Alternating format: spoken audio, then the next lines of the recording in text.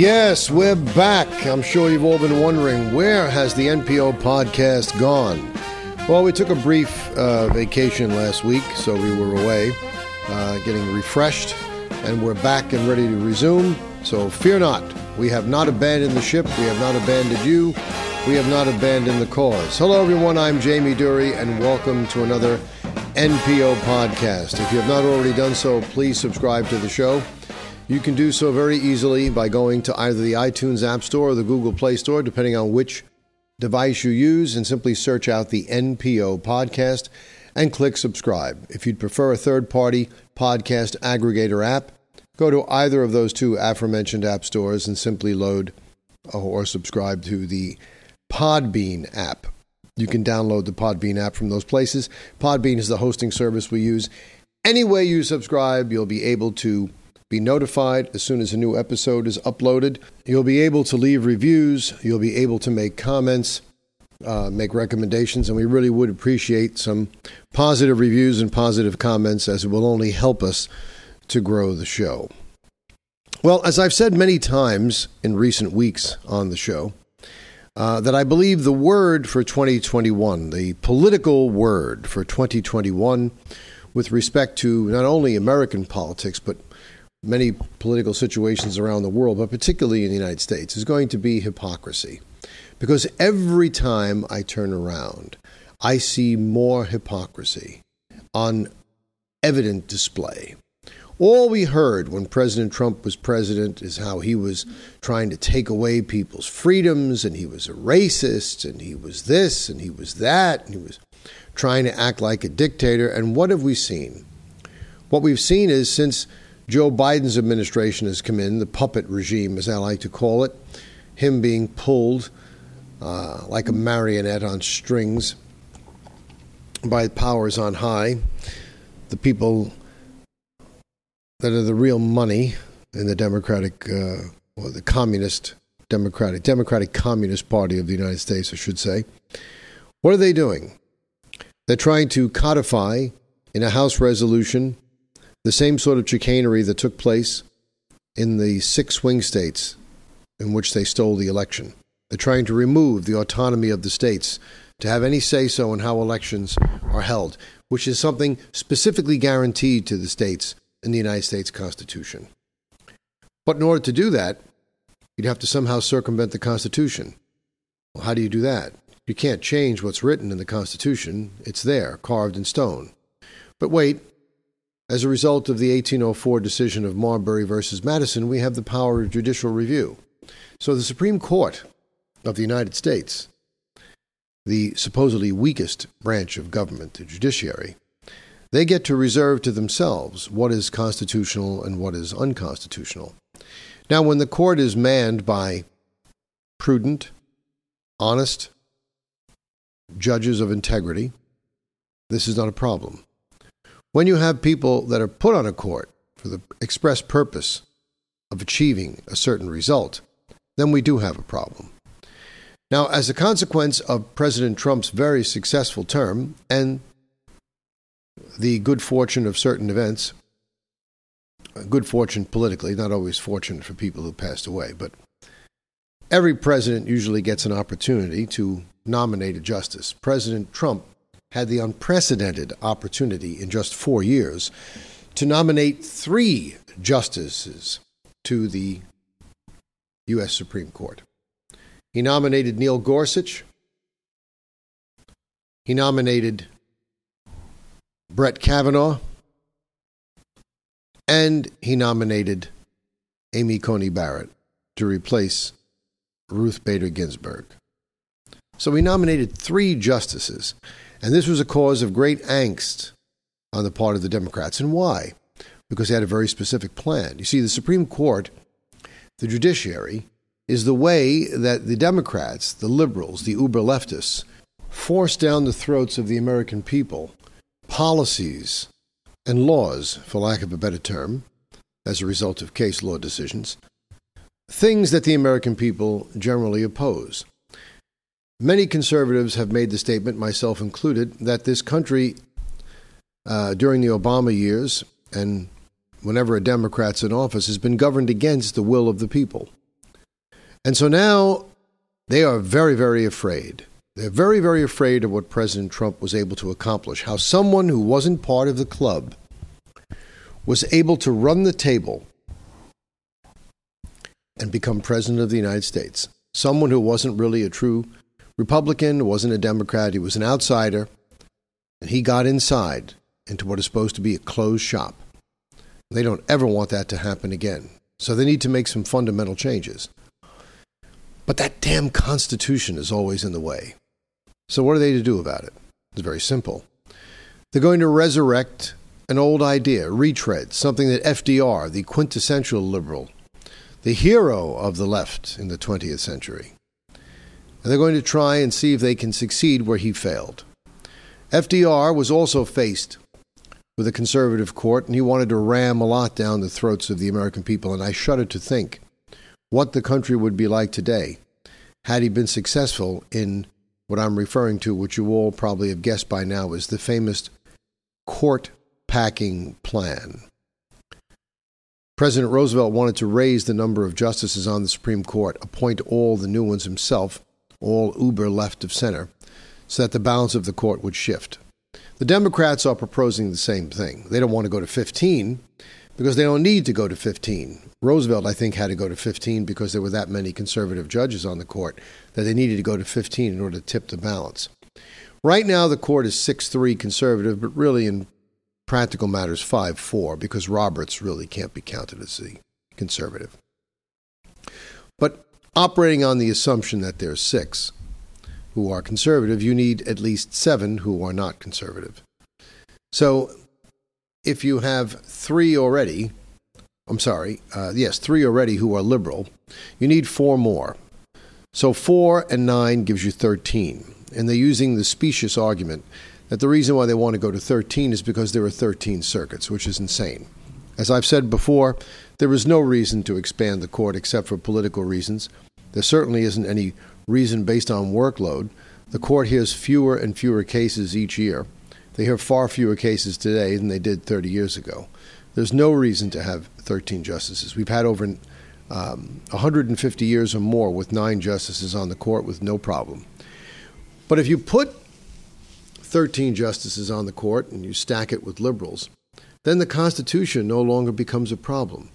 The very thing that the Founding Fathers wrote in order to act as a guidepost and prevent this sort of tyranny going on, prevent people running off the rails, was the Constitution, which they expected men of honor and women of honor to adhere to. The Democratic Communist Party of America is anything but. And so they want to do away with the Constitution. Now, they can't just eliminate it, but by getting a preponderance of liberal judges on the court, they can get judicial decisions whereby the court will say that it doesn't mean what it says. It means something else. And that the power of the states to run their elections really isn't codified in the Constitution. It's not unconstitutional if the federal government would have mandated, and that would be the end of the country. That would be the end of everything as we know it. If we allow something like that, instead of hearing State of the Union speeches, instead of hearing newscasts, you're probably going to hear something that sounds more like this.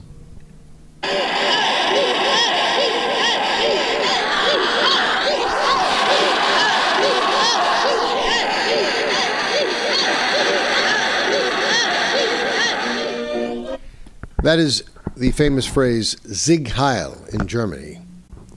That was the German greeting in the cult of the Nazi Third Reich. That's what dictators do. That's what you're having right now.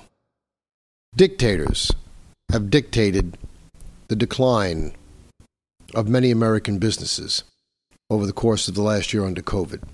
Not at the federal level, until, of course, January 20th, when sleepy Joe Biden took over. Governors in the liberal states did this to us, closing down businesses without a basis in fact, locking people up in their homes based on fear, and now generously suggesting to us that because we've been good subjects, it's safe to open up. Who was leading the charge to open up now, all of a sudden, having had some of the most restrictive policies? But our benighted governor here in New York, Governor Benito Cuomo, yes, Benito Mussolini Cuomo, is now generously going to open up the tri-state area. Many of the restrictions in New York and surrounding states will be lifted later this month, announced Il Duce, Governor Benito Cuomo. Beginning on Wednesday, May 19th, most capacity restrictions will end across the tri-state area. The governor said that today in a press conference in Albany. This will be a major reopening of economic and social activity. This will include rules about how many people are allowed in stores and gyms and so forth. In New York City, Broadway may reopen. And now Cuomo has announced that New York City may be able to fully reopen by July 1st. But Bill de Blasio, the mayor, who also butts heads with Cuomo, had already announced, without consulting with Cuomo, that he was planning on opening the city on July 1st. De Blasio even bragged to reporters that he had not spoken with Cuomo before announcing the date. Cuomo supposedly laughed about this when asked about de Blasio mocking him. You know, it's funny how people grow a big pair of cojones after the news decides to arbitrarily stop covering certain things. Wasn't it just a few weeks ago that the news cycle was rife with all of these women who came out and accused Cuomo of sexual harassment? There's that hypocrisy again. Where's the Me Too movement? Why aren't they leading the charge against getting rid of this idiot, this dumb strunz up in Albany? Wasn't it just a few weeks ago that these same media people were talking about the investigation that the Attorney General, Letitia James, had opened up and the calls for resignation based on these sexual harassment cases, and worse yet, the nursing home scandal, all the deaths after it became revealed that they fudged numbers, that they're the ones that caused the deaths? All of this has disappeared. No one seems to care about it anymore. You don't think he's a dictator? You don't think the Democratic Party are dictators? They've got the news media in their back pocket. They have a state-controlled media for all intent and purposes, the same way that the Nazis had and the fascists in Italy and the communists have in Soviet Russia and present-day communist China. They control everything.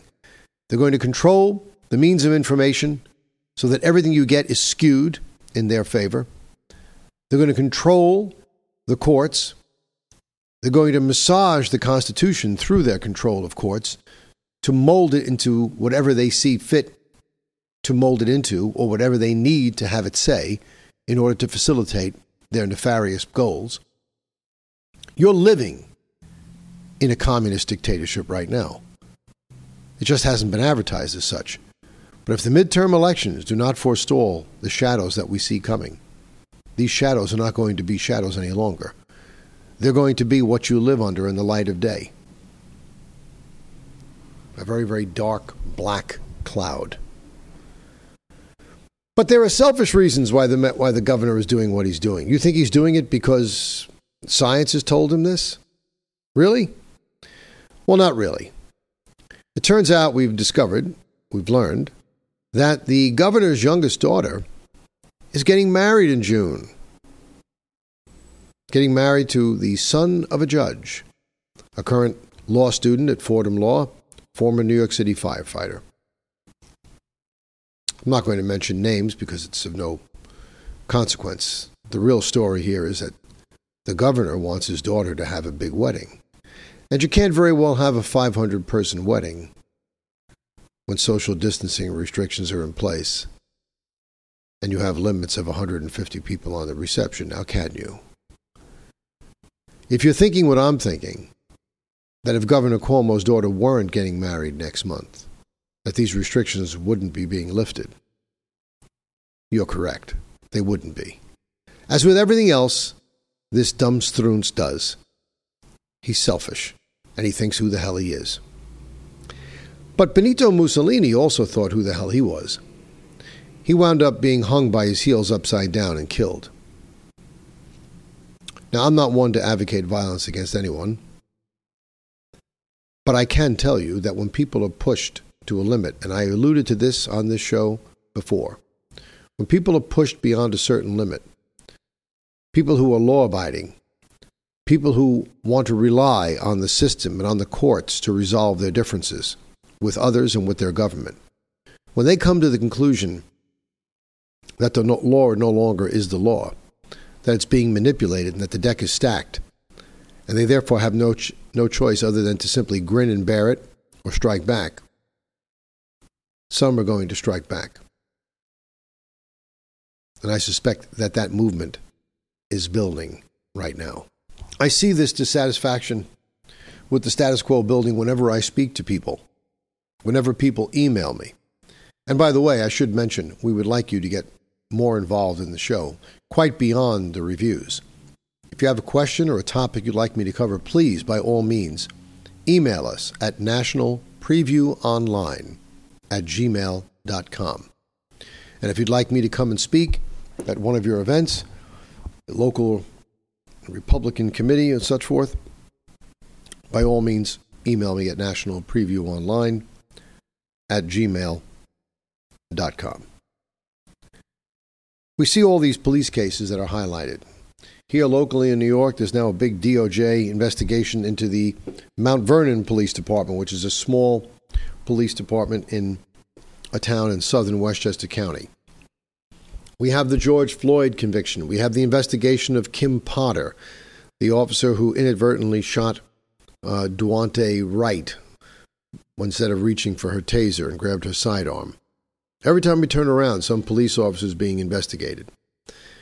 But the Capitol Police, who killed Ashley Babbitt, not being investigated. Now, there is a hearing taking place in Washington. Very interesting. Very interesting. The House Republicans have requested a hearing with the Capitol Police Board for the first time in 76 years because they want to know exactly what happened with these supposed Capitol riots. You know, it's the hypocrisy word keep coming back. They still have fencing around the Capitol. And the people who want the fencing, Nancy Pelosi in particular, doesn't want any fence on the southern border, but she wants fence around her to keep her safe. So it's funny how fences and walls don't work to keep people out of the United States, but she seems to believe they certainly work to keep people out of Capitol Hill, the people's house.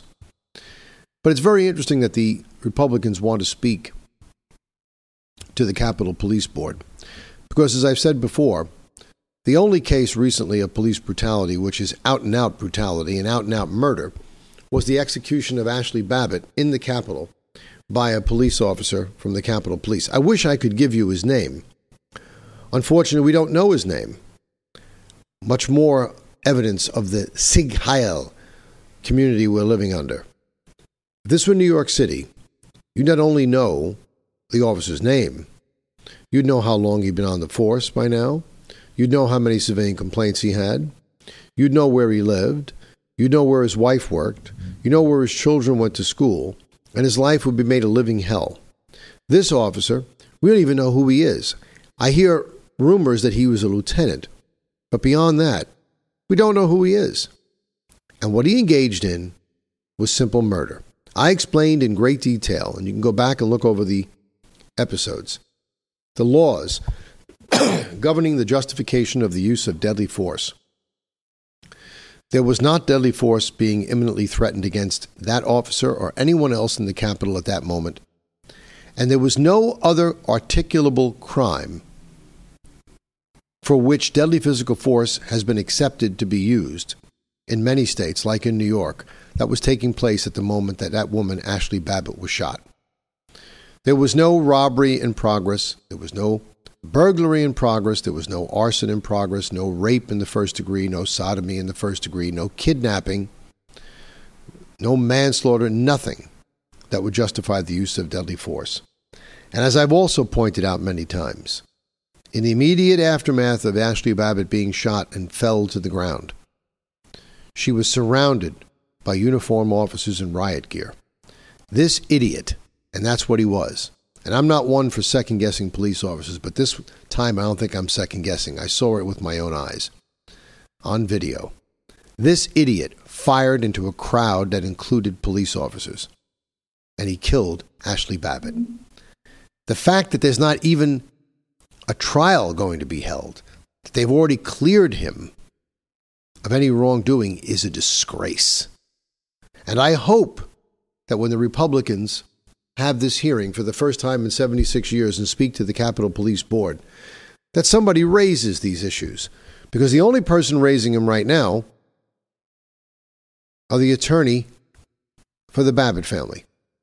The attorney for the officer, we know his name, Mark Schammel, has told news outlets that the officer warned Babbitt and others who were behind the door attempting into the Capitol. What could he warn them of? Don't come in here, I'll shoot you? Based on what authority? Based on what set of facts? He's claiming it's a false narrative that he issued no verbal commands. I don't give a hoot what command he gave. If I'm not operating under the laws of justification, if my use of force is not justified based on the facts that are presented and the circumstances presented, I could issue all the warnings I want about stay back, I'm going to shoot, stay back, I'm going to shoot. If I'm not justified in shooting, that's it. It's like saying, I'm going to spit on you. Don't move. If you spit on me, I'll shoot you. Well, guess what? It's not permissible under the law to shoot someone who's trying to spit on you. You can say all you want and give all the warnings you want. Don't come in here, don't come in here. You shoot, you're still wrong. Now, attorney Terrell Roberts for the Babbitt family is disputing the account given by Mark Schammel, the officer's attorney.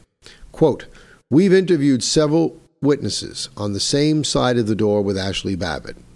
This, as he told journalist Cheryl Atkinson on May 2nd. They didn't hear any kind of warning. I think a reasonable officer would know, given the noise on the other side of the door, that anything he's saying would not be heard. According to video footage of the incident, the officer appears to issue no commands to stop or any verbal warning that he would fire. Quote, Roberts said, in fact, if you watch the video carefully, there's an officer in a suit that strolls across the hallway at the time that the officer who fired is supposedly yelling the announcement. And this officer in the suit doesn't even seem to react to that. So those are important factors why we think he didn't give an announcement.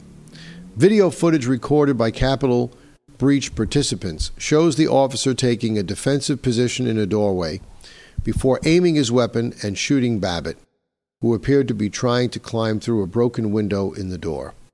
Officials later said that Babbitt, a U.S. Air Force veteran, reportedly had no weapon.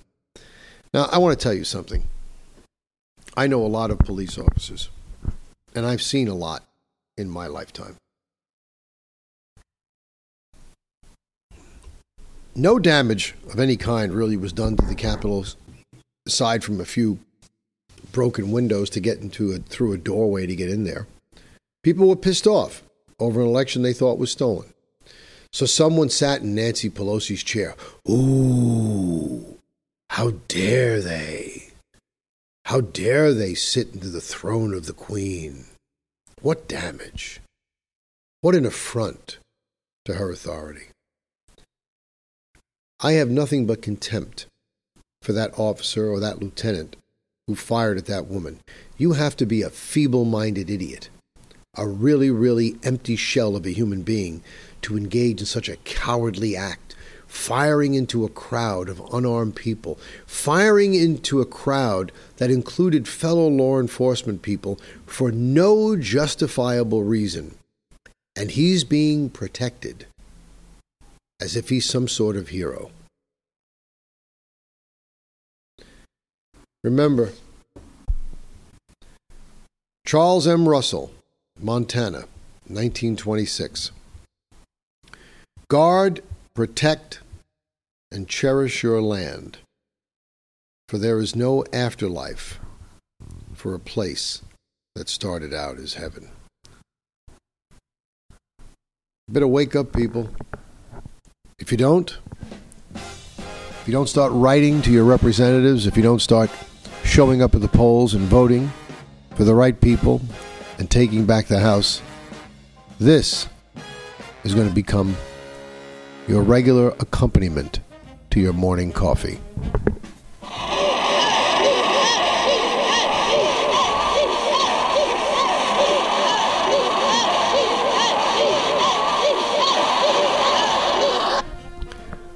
For National Preview Online, I'm Jamie Durie.